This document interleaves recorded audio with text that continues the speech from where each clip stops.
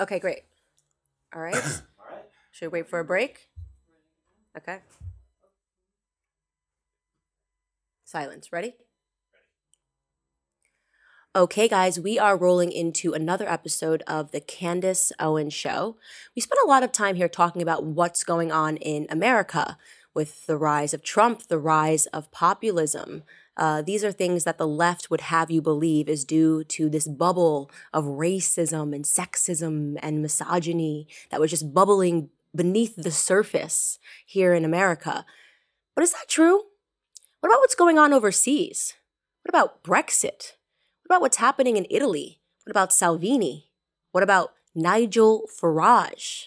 Welcome to the Candace Owens Show. Great to be here. Such an interesting, you and I have a very interesting background. I tell people in this weird way, we were just meant to cross paths. And the earliest story, and I love to tell this story because the best judgment of a character is how people act before you are somebody. And I was an absolute nobody, sprinting around CPAC 2 years ago, trying to give my card and my name to everybody, rushing to be on radio shows. And there was a guy backstage who was very nice to me. And I looked at him and I said, "Oh my gosh, that's Nigel Farage. And you were just the happiest, nicest person in the entire world." And I said to myself, this is the guy that's leading Brexit. And in that moment, I said, in America, there needs to be a Blexit. So you really are the source, not only of the Brexit movement, but of the Blexit movement in America. Well, I loved your energy, you see. That's what it was when I first met you. I loved your energy. And hey, that's why you've got a long way, because you believe in it, you're optimistic, you want to change things. And, as you said, there's a lot going on. There's America, there's Italy, but I'm going to make one big boast, all right? We were here first. Right. We were here maybe first. it's we're both crazy enough to believe in the impossible. But in the sense of a political movement, the campaign for Brexit predates all the other things that were going on. And I kind of think to myself, well, actually, in many ways, the United Kingdom follows America with everything. Fashion, music, financial markets. We follow everything America does. But I think Trump came after Brexit. Do you? And I think actually Brexit in a way helped the Trump phenomenon, because what we'd done here was very clearly to take on and beat the global establishment in that referendum. And I think it's been a bit of an inspiration around the world. Well, I think it's just been symbiotic. I think at the end of the day, as we saw these economies becoming more globalized, people were just starting to feel it. And sometimes it's not about whether or not the sentiment is there. It's about whether or not there's a leader. Right, there's a leader to get to the forefront and say, you know what, enough is enough. It's not easy to stand up on a stage and say something that sounds so crazy and impossible, right? I mean, you got up and you said, hey, we're going to leave the European Union. Yeah, I was saying it for a long time. Very long time. I mean, that's how long? How long were you saying 25 years. 25 years. Yeah. No, I felt 25 years ago, I felt that the political establishment in Britain and the whole of Europe had got things wrong. There was a post-1945, a post-war settlement. And, remember, this bitterness and rivalry and constant war between France and Germany had, destroyed huge chunks of the world, dragged America in twice to the conflict. So the idea that post-1945, you have a reconciliation, you start to trade with each other, you start to become friendly with each other as neighbours, all of that made sense. But what I began to see in the late 1980s was that this idea of close cooperation was actually morphing into something else. That rather than being a cooperative structure, it was actually becoming an entity in its own right, a state in its own right, the European superstate that they're trying to build, and that this was being done without anybody being asked whether they wanted it. It was being imposed upon them. And there was nothing voters could do to change the structure, because the people in power were appointed, not elected. So these are the first alarm bells that started to ring with me. And I thought then, and I think now, that the nation state is the model that actually works. That's the thing that we feel an allegiance to. That's the thing that we're prepared to pay our taxes to. That's the thing that, in extremis, we're prepared to stand up and defend. Right. And so all of these supranational structures, whether it's the European Union, whether it's the annual gathering at Davos, whether it's elements of the United Nations in New York, these are all attempts actually to diminish the nation state and what it stands for. And that's in a way what is so refreshing about Trump, is that here you have an American president who says, hey, do you know what? We are unashamedly proud of who we are as a country. and we're not going to take orders from anyone. Well, actually, let's back up because, look, obviously a lot of my listeners are from America. And when we learn about the European Union in our textbooks, it's something that's positive, right? This is something that people should be celebrating. Yeah. And look, the Europeans are coming together as countries and they're holding hands. So then I watch your PragerU video, and the way that you explain it is it's a bit different. What you explain it as is it's like having two governments as opposed to just having one. Yeah. Can you explain that a little bit? Yeah, I mean, look, as I've said already, the post-1945 idea of reconciliation between warring nations, tens of millions killed, Auschwitz, disasters, whole cities bombed flat, millions of women and children killed too. The whole thing, the awfulness of what happened 75 years ago is perhaps quite difficult sometimes for a younger generation to really understand. So the idea that you cooperate and become friends and you have trade and reciprocity and student exchanges and all of those things, that's good. But what we now have is a government in Brussels. There it is. And a government in Westminster. There it is. So it's layer upon layer of lawmaking, of rulemaking, And who has more power? But that's the key, you see. That's the key, that actually we've ceded sovereignty to a set of European institutions. We've ceded sovereignty to a foreign court. And at no point in time did anybody tell us this was happening. It was imposed upon us by the great and the good, our betters, the educated classes who just think we're peasants, a bunch of morons, and they think they know what's best for us. And so Brexit, above all, Brexit is a fight back against that. Brexit is saying we want to govern our own country, we want to make our own laws, we want to live in democracy, and we want the people who make the decisions that affect our lives to be directly accountable to us. We want to be able to sack them at the next election. With the European Commission, you can't do that. So, people often misinterpret Brexit quite willfully, quite deliberately.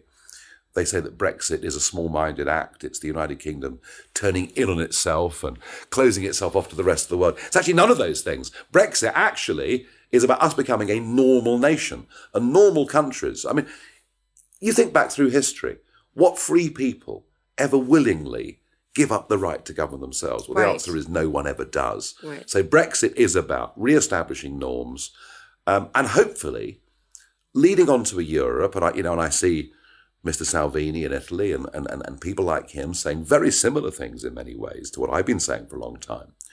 And what I hope comes out of this is that we get a Europe of sovereign states, of neighbours effectively living in the same street, and we're going to trade together, we're going to be friends together, we're going to cooperate together, we're going to do all the normal things you should want to do living in a street, because, hey, if you all get on, life is kind of better than if you don't. But we've got to end this globalist drive to give away the ability to determine our own futures. And the whole thing's effectively bought and paid for by a handful of giant multinational companies, one or two very rich individuals, and they basically would like to see the nation state almost be dissolved.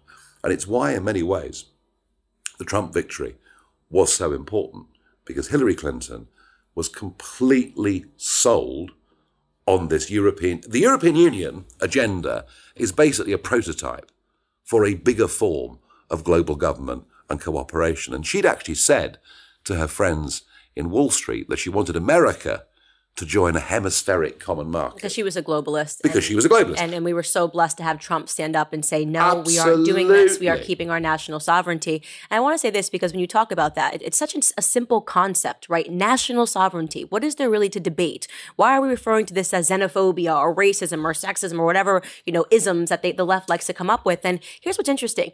When I decided to name my movement Blexit, there were actually other undertones that I found to be very synonymous with what you were doing over with the Brexit Party, because what I thought the Black community was suffering from first and foremost was a lack of self-confidence, right? Thinking that you needed the government, you needed more government in order to make things work. And I said to myself, what's happened to our community, right? Why can't we get up on our own 2 feet? Why can't we be independent? Why are we asking for more government? Look at our communities. Our communities aren't doing well. Why are we pretending that we're happy under this structure? And I said, are we suffering? Are we forgetting everything? Is this an amnesia that's descended upon the entire Black community? And I feel in many ways when I speak to people, because I do like to hear both sides, when you hear the arguments from Remainers, I think, oh my God, how sad. you've lost belief in yourself. Yes, I mean, you're quite right. Your arguments about standing up for your community and putting a different message are almost exactly the same as my arguments as to why we should be a self-governing nation. You know, and I've been using the phrase over the last few months that we're a nation of lions led by donkeys. The donkeys that lead us genuinely don't think we're big enough or good enough or strong enough to run our own country. We have to be part of a bigger European bloc. Sad. And it is this basic negativity. Right. I think in our case, in the British case particularly, it came because those decades after World War II saw us giving away the biggest empire the world had ever seen. Right. I mean, you know, we went from being a global superpower to being an economic basket case back in the 1970s with some really hard socialist governments, which we had, very high income tax rates, trade unions running the country. I mean, the decline of Britain in 30 years after the end of World War II is a quite extraordinary story. But despite that, we have recovered. We are the fifth biggest economy in the world. We do actually speak the language that the rest of the world speaks. We've got amazing friends around the world. Nobody else in history has ever had good relations with their former colonies. Normally, former colonies hate their former. That's correct. I always say about that, it's remarkable how much America loves Britain. And so we've got the Commonwealth and America, you know, and you think about it, you're looking at, well, 2.5 billion people. I mean, a third of the world's population live in these predominantly English-speaking countries, have a shared history with us, and it wasn't always perfect, but it's a shared history that we have. Similar values in so many ways. So actually, far from us being too small to survive outside the European Union, we've actually got some amazing advantages. And I was very struck, you know, the other day, Donald Trump was here in London a couple of weeks back. It was a remarkable visit. I mean, this man who was hated by the entire British media, by virtually every politician. I mean, I was almost the only person at one time daring to stand up and say, look, I think Trump's a good guy. Right, you are. And I really was. I really was. You know, even Boris Johnson and co were being very rude about him at the time. And Trump comes to London for an official state visit. And that means, of course, Her Majesty the Queen. It's an invitation from Her Majesty the Queen. And Trump went to Buckingham Palace and inspected the Guard of Honour and had tea with the Queen. And then there was a big, you know, white tie state banquet. He sat next to the Queen. And funny, I was thinking, Trump and the Queen together, the two most famous people in the world. That's actually true. It really is worth thinking about, isn't it? And clearly, just from the body language, you can see they were having a very good anime. She likes him. Yeah, no question about it. But what was so interesting about Trump coming here for that visit was there was a big message, which was America's ready. We've done our homework. We want to have a much closer economic cooperation with the United Kingdom. Just get Brexit done. And I thought to myself, this is so interesting because it gives a positive alternative to all the negativity we get from government and elsewhere. And you know, if you look at it right now, all right, you're way, way bigger than us, but NATO only exists because of the two of us. Right. You know, and it needs some reform, and Germany and the others need to start paying their membership fees. But so already we have this amazing military cooperation between us. We have intelligence cooperation between us at a level I don't think any other two countries in the world have. You know, we trust each other. We share information with each other. And, you know, we're on the lookout to combat global terrorism, things like that. We've fought 2 world wars together. I mean, there's a deep history. At a huge price, you know, which we commemorated, of course, just 2 weeks ago. Right. I wish I'd been there, actually, but to see those hundreds of people in their mid-90s going back to those beaches. And remember, Americans, Canadian, British, we 3 countries actually made these huge sacrifices to save the rest of Europe, to save the world, not just Europe. We liberty and democracy and all of these things.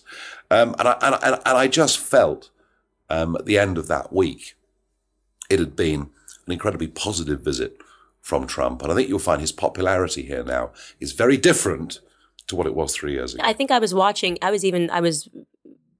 don't always love everything Piers Morgan says and does. But I really appreciated watching that week as he really defended the president. He did. And said, what is it that you don't like about this man, right? Well, let's get to your arguments. And I think the leftists looked terrible. I mean, they were throwing down old men, this new milkshaking trend that they have going on. Yeah. And you were able to see, to me, this visit really showed which side is really the angry side, which side is really the hateful side. And what are we really talking about here? We're talking about believing in ourselves again. And I want to pause and talk about a little bit about World War II, because this is something that always astonishes me. When I think about the British spirit, like, and I could just tell you this as an American, right? These are the people that don't give up, even when the odds are stacked against them, even when you really maybe should think about giving up. And that's sort of my depiction of the Brits. Think about Dunkirk. You're on your sailboats. These guys got on their sailboats and said, we're going to go across and we're going to get our boys. That was what England was about during World War II. And what's happened today? Yes. We couldn't even try to be alone out of the EU. We couldn't survive. We couldn't possibly do it. Although it's worth remembering that even then, back in the dark days of 1940, Dunkirk, etc., there were still leading figures in Britain who would have surrendered. So leadership actually is very crucial. Right. And leadership is crucial. And Churchill, who is this extraordinary historical figure, and of course, his mother, of course, was an American. And he felt a very strong bond with America. But Churchill was this extraordinary figure who, to be fair, had one of the most checkered and at times disastrous political careers of anybody in the 20th century. I mean, he was involved in some catastrophes. And yet, when it came to that particular moment, when the country wanted, and the country was crying out for leadership. You're right. The spirit within the people was there. It just needed somebody to articulate it for them. And what was on the line? National sovereignty. National sovereignty, democracy, liberty, all of those things. Why can't the Remainers see that's really what you're talking about here? It's national sovereignty. It's the same spirit. It's the same idea that you shouldn't belong to somebody else. Because they've got this idea that's been pumped into their heads. Much of it, I have to say, through the college and university system, where we have very similar problems on both sides of the pond with this. Right. But here's the theory. The theory is that the nation state existing leads to nationalism. Nationalism directly leads to extremism, directly leads to Nazism, directly leads to the Holocaust and catastrophe. And therefore what we have to do is to abolish the nation state and abolish nationalism. That's the theory. That's the lie. That's the theory upon which the whole of the European Union actually is predicated, and their desire for that to become a bigger thing on the global stage. But they get something wrong. Provided the nation state is a functioning democracy, it doesn't go to war. And I've tried this around all the left-wing universities in the UK and a few in America. When we talk about nationalism and what it means, I always say this to them. You give me an example. You give me one example of two mature democracies, mature functioning democracies going to war with each other. There aren't any. So what we should be pushing is not abolishing nation states and handing power up to global bureaucracies. What we need to champion around the world is the concept of democracy. And where you've got democracy, you will have peace. And generally, where you've got democracy, you will also have greater prosperity and greater living standards. And that's the bit they miss. That's the part of the theory that is wrong, the lie, as you call it. And that's so many, and I've met so many in the last 25 years of our political leaders in Britain. And I say to them, well, why haven't you got the confidence? But the nation state leads to war. This is what they've got wrong in their minds. And the thing that worries me slightly is that we're still teaching that doctrine. Well, I think the thing that worries me the most, and something that I actually can't wrap my head around when it comes to Europe, is how it's possible that socialists have gotten this far. Like, is there a continent that has learned its lesson more in terms of the dangers of socialism than Europe? And then you've got Jeremy Corbyn and people, the youth movement talking about socialism. And I'm thinking, how did this happen? How did we forget so soon in Europe about the dangers of socialism? Well, it's funny, isn't it? Again, you see, objectively, if I look at it, everybody is taught that Nazism and Hitler was evil, right? I mean, this is not a debating point, by the way. This is not a debating point at all. But kind of, they're not taught in the same way that Stalin and Chairman Mao were, if not equally evil, perhaps in some ways, in terms of the sheer numbers they killed more people, even worse. And Correct. That doesn't get taught. I also think what's happened with socialism and Marxism is it's morphed into the Green Movement. That's right. It's become the environmental movement. It's gotten a rebrand. And that is very attractive to a lot of young people because, why would the future of the planet not be something that we should all be interested in? But again, not taught objectively. I mean, there is no debate about carbon dioxide and global warming. It's taught absolutely as a given and as a fact. So I think what you're now seeing in Europe, and you're seeing it in Australia certainly as well, is the growth of these youth-led, urban, green movements that are in fact Marxist socialism coming back in a different guise. Right. And I believe this so much. They're sort of giving it a rebrand and people aren't realizing that they're falling into the exact same trap. And we have to sort of conquer that. And I think it does happen at the university level. And that's what we try to reverse over in America is getting on campus and talking to people about these things that they're not hearing. But they're so intolerant of a different perspective. Oh, the liberals. They call us the fascists. The liberals are the most illiberal people that you could ever possibly come across in the classical sense of that word. Yes, I mean, those who cry fascist are nearly always now, in fact, themselves. They have no idea. Purveyors of a new you are kind the of brown fascism. shirts. You're showing up. You're causing violence. We have to sneak in through kitchens to have to speak at a university. I have to speak through kitchens and back doors and go through basements because we're being greeted with Antifa outside. Yeah. And then you have, and by the way, I don't know if people that are listening to this, if you're aware of what's going on in Europe right now, but there's this trend of milkshaking, not even just politicians, anybody that disagrees with you. I think I saw a very old man, an elder, get milkshaked the other day. So they're, and that's going to escalate. To me, that's scary because I think it's going to escalate, right? So once you make it okay, you make it funny to start throwing things at people, which you got milkshaked. Yeah, I did. And I wasn't very pleased about it because what I was doing, we were just a few days away from the European elections, a national election being fought in the UK, shouldn't have been fought, but because Brexit hadn't been delivered, it was being fought. And when that happens to you in a city centre, effectively, it puts paid. It stops you going on with your business, going out campaigning and meeting people. So I was angry about it. Rightfully so. But I, like you, I'm slightly concerned that if you start to push the barriers of what's acceptable behaviour, goodness only knows what comes next. It's completely unacceptable. I mean, I don't know. Are these people getting arrested, or is it just are they? Yes, posting? in fact, in that particular case, I was given the opportunity by the police, who said, "Did I wish to press charges?" And I took the view, yes, right, because I think if this becomes the norm, then candidates, whatever their political persuasion, will find it increasingly difficult to go out into the street, to hold meetings, to meet people. I mean, and without that, how can democracy function? So I have pressed charges, and he will get, well, it won't be a lot more than a slap on the wrist, but at least it's on his record. And then he has this stupid thing where you went out and you did something really dumb. Now you have to explain that when you apply for jobs. And I think that's great. And I think conservatives need to do more of this. Sometimes people take the position. I know, when Charlie and I got harassed in Philadelphia, we declined to press charges.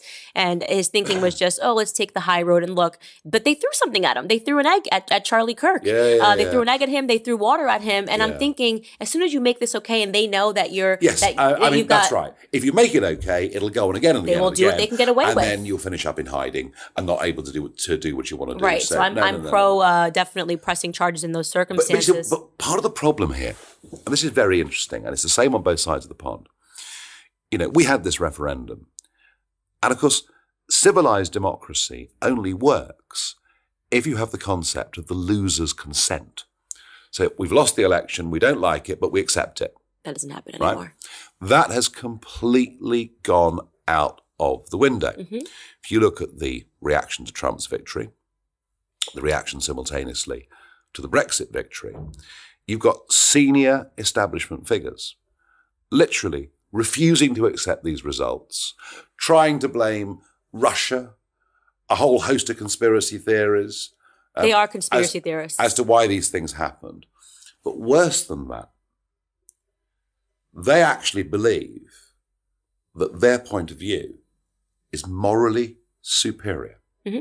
But their point of view is, we are just the idiots, the morons. Their view is better. And if you tell people you as a group of people are morally superior to that group of people, well, just think of the historical precedent for that.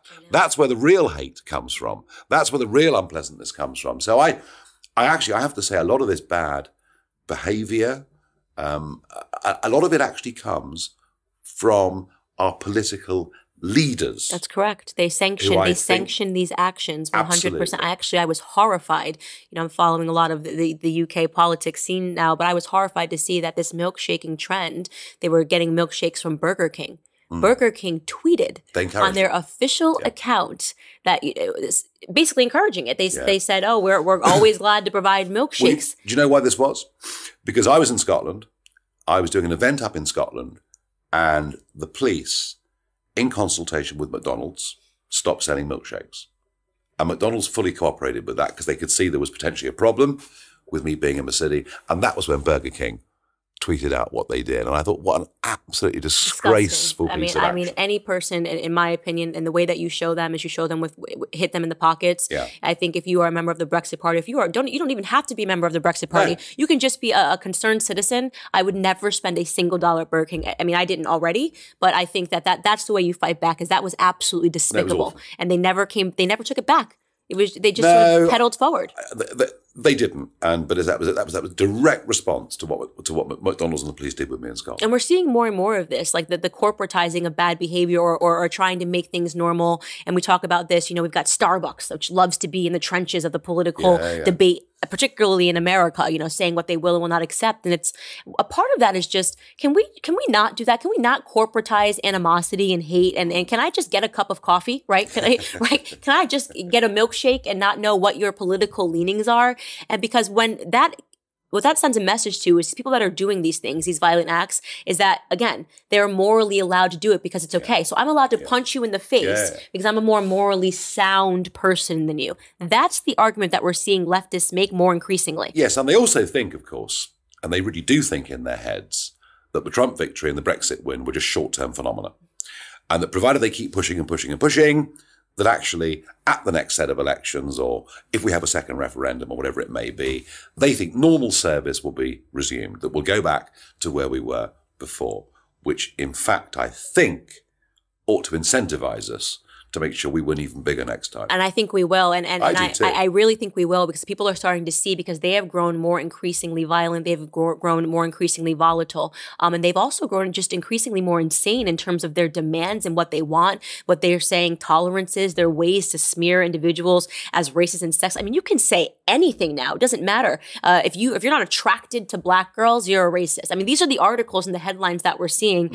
And they try to tie everything into the Trump phenomenon. Like suddenly Trump brought racism to America, and let me tell you, Brexit's the same. Brexit, you guys don't even have the same history that we have in terms of black people in this nation. So it's alarming to see, but they're so desperate, and what they'll do, and this is my opinion, of course, is that they're trying to create all of these wars so that people say, oh, it just it was so crazy while Trump was in office, so we're going to cause a race war, we're going to cause a sex war, we're going to constantly keep feeding the fire of frustration and anger and hate, so people start to think that if he just leaves, it'll be calm again, right? And this is what they're doing. They're constantly causing issues. But I don't think it's working. And I don't think so either. If I look around America, the UK, Italy, the other great example of where big changes happened, Hungary, I look around where there are either conservative type politicians that have achieved victories, or pro-democracy movements, genuine pro-democracy movements like the Brexit movement that have succeeded.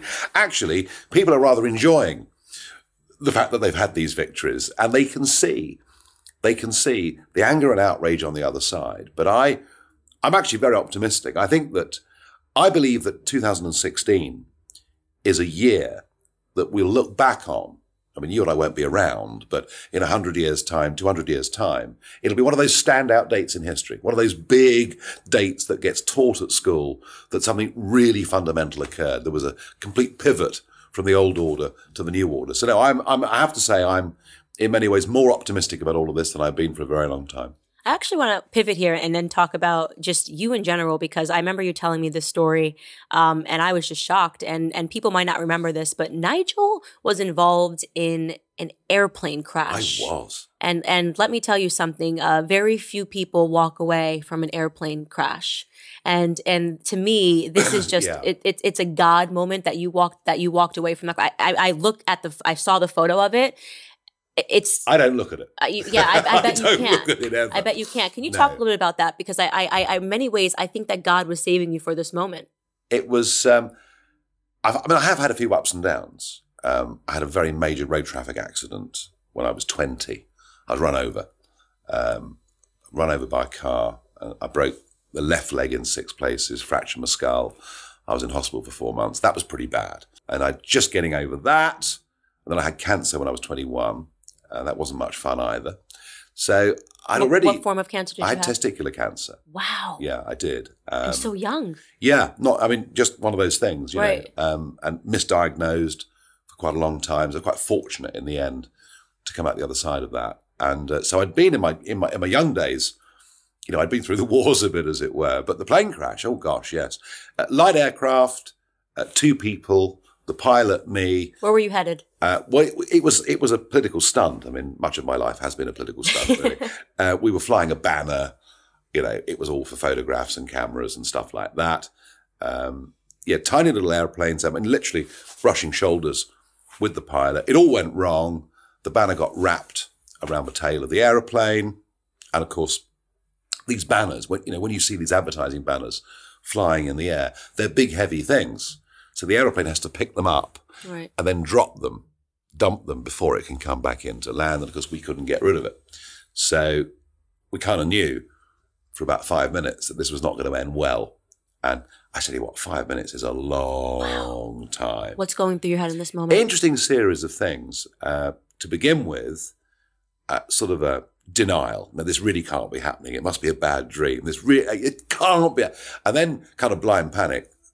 It is happening. And real fear, you know.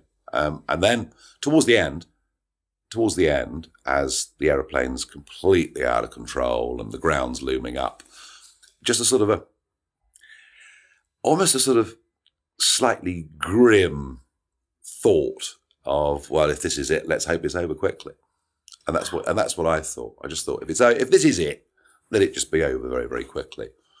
And then the banner touched the ground, so the plane nosedived into the ground, and I remember this going straight into the ground, bang, and then the plane going over.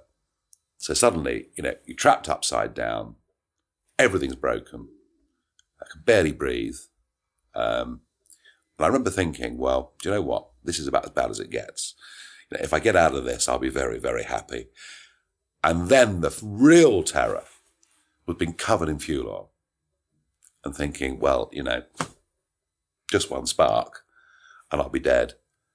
And nobody will ever know I survived the crash. And having investigated it since, this is what generally happens, that light aircraft crash and you never really know who survived the impact because they normally catch fire. Wow. So that was thinking, I mean, to be honest with you, thinking I might burn to death was a lot worse than hurtling towards the ground. And I remember when they because we crashed in a field, you know. And I remember when there was my press officer and a passing cyclist who came over to try and get us out. They couldn't get the pilot out. He was too badly trapped in the wreckage, and it took a couple of hours to get him out. But they got me out. And I remember finding the strength to get up and walk away. And even though I was all bashed up and smashed to bits, but I remember thinking, this is the best moment of my life. Oh my goodness. No, I really did. This is the best moment of my life. I've survived this. I'm going to live. That was an amazing feeling. And although oddly, when the ambulance came, 15, 20 minutes later, whatever it was, as the ambulance took me away and the medics are saying, you're going to be okay, you're going to be okay. You know this expression about it all draining out of you? Right. Well, adrenaline, you know, we get adrenaline in our lives when we're excited. The peak moment of adrenaline you can ever have in your life is if you think you're about to die. Interesting. So Suddenly, you're in an ambulance and you're rigged up to a heart machine and you kind of think, well, I've got professional people here looking after me. And with that, you sort of go, oh, it's going to be okay. And then all that adrenaline comes out and you just feel awful. I've never felt so terrible in all my life. It was the most weird, horrible feeling. But there you are. I was badly hurt. I was very badly hurt. And they put me into a intensive care heart unit because it has quite bad impacts here. I've been very lucky. I've recovered. I've had to have some pretty major reconstructive surgery of my neck. I've got another operation I have to have at some point this year, but it's not a particularly massive one. So there are quite a few bits of tidying up to do. But, it's funny, isn't it? There's a lot of luck in life. The pilot, well, he was less badly hurt than me physically, but mentally, he never recovered and took his own life. Very sad. Oh, my goodness. Yeah. So, Oh, my goodness. You don't know what life's going to throw at you. Right. You can't judge, as I say, the mental impacts. And, you think about people who've been out in Iraq and Afghanistan, walking on our streets, and many of them, physically have come out of wars okay, but mentally they haven't. And it's perhaps something we don't think about enough. So let's just go through this. A major car accident. Yes. Cancer. And a plane crash. You're like a cat. Okay. I mean, I do. Part of me thinks, what is God keeping Nigel Farage around for? That because of all those things, I must have some purpose to serve someone. Right. What is God keeping Nigel Farage around for? To fight for democracy, to fight for the nation state, to take on the global bureaucracy, to take on this attempt by big money to effectively subjugate all of us. I guess that's what it is. At least that's what it feels like it is. Where's it all going? What do you think? What's going to happen? Oh, we're going to win. There's no question about that. We're going to win.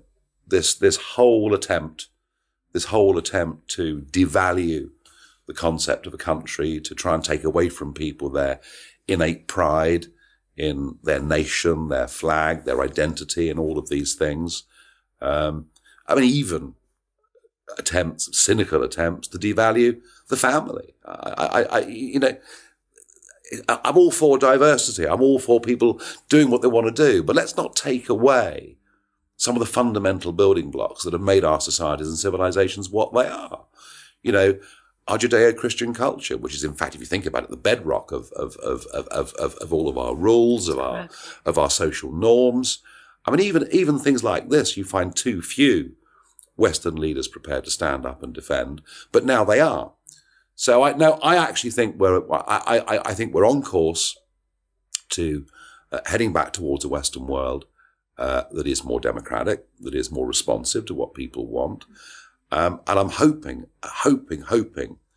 that we can finish up with the Western world where the little guy and the little girl have got much more of a chance and much more of an even break, because part of the problem of global corporatism is corporatism has completely swept aside free market capitalism. Genuine free market capitalism means the little people have a chance. They have an idea. They go to the bank. They borrow some money. They set up a business. And a lot of them don't succeed. But some of them will succeed and do terribly well. And it's much, much harder now for the little guy and the little girl to set up their business and succeed, because global corporatism has wrapped everything so much in regulation and red tape, because it suits them, doesn't it? The more overregulated the market, the more the world's run by a handful of companies, which of course means less choice, higher prices. So I'm hoping that we can get back to that idea. It's funny that you point to a little girl and a little boy, because that is my avatar. I mean, my avatar is just myself in my youth. And it just gets brushed over so much by the left. But I think about myself just being this girl in this tiny little apartment, sharing a room with her two sisters, exterminator coming to clear the roaches every couple of weeks. But I was in America. Right. So this did not have to be my ending. And I worked really hard. I made bad decisions. I took out student loans. I had $150,000 in student loan debt. But here's the thing about America. When you protect these concepts that we're talking about, free markets and capitalism, it also allows you to fail. It allows you to fail. Yes. It allows you to make bad decisions, and it allows you to come back from that. And I just think to myself, if people don't understand that that's what we're fighting for, we're fighting for your right to succeed, but also your right to fail and to start over in life. And if you keep that avatar in mind. Yes. I mean, either you make those decisions or the state makes those decisions. Or the state makes those decisions. It takes it away from everybody. So these are the two. Socialism doesn't mean everybody, you were going to even out the wealth. It means we're going to even out the poverty. And you see, who is it that has backed globalism?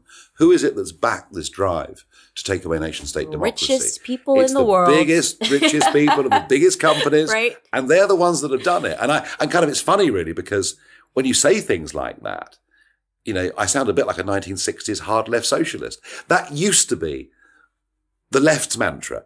The left's mantra used to be that big business, big banks controlled the world.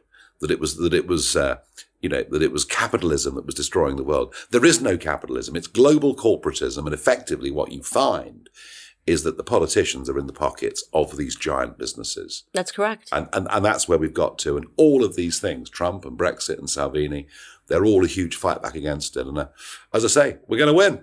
I agree. You strike me as the eternal optimist. And I think that, I don't hear often about your personal life, but those stories are tremendous. And I think what I love about them is it's the victor mentality that I'm talking about. It's walking away from a plane wreckage and having a feeling of euphoria. Yeah, absolutely. Descend upon you and realize I'm still here. I'm in this. Yeah, it's funny, isn't it? When bad things happen to you in life, you know, I suppose there are two approaches.